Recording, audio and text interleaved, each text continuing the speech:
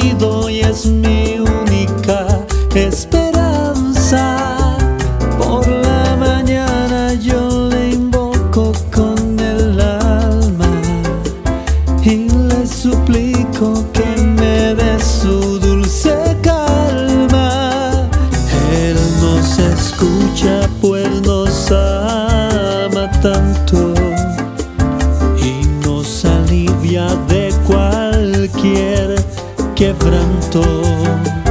Nos da su mano poderosa y fuerte para librarnos de la misma muerte.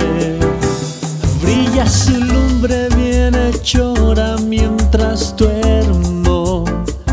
Pone su mano sobre mí si estoy enfermo. Me fortalece y me alienta con el sueño, pues es mi Dios, mi Redentor, Él es mi dueño. Y al despertar por la mañana siento que Dios invade mi alma y pensamiento. Veo a Jesús, mi Redentor amado, por mi pecado en una cruz clavado.